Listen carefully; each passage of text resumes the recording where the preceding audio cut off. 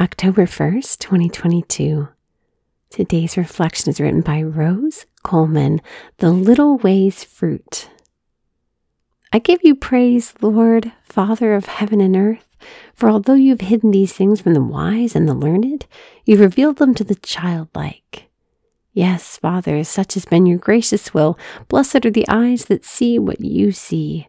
Luke 10:21-23. After queuing through the congestion of airport security, I walked down the terminal to my airline gate. I was traveling by myself, and they were beginning to board the plane. Most people were listening to their headphones with their eyes glued to electronic devices. As I found my seat on the airplane, it seemed to be a flight full of business commuters. Another day, another flight for so many of them. A sweet family took their seats in the row behind me. I could hear the chatter of a young, inquisitive child. It must have been his first flight. As a loyal member of Team Window Seat, it was charming to overhear some observations of the curious child in the window seat directly behind me. The airplane taxied to the runway, and the child became excited with anticipation.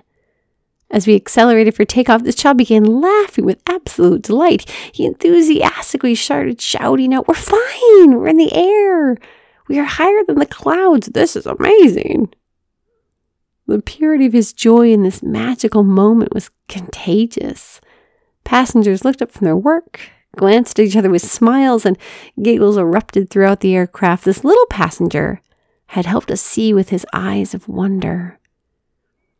In today's gospel, we learn that our Father has hidden things from the wise and the learned and revealed them to the childlike.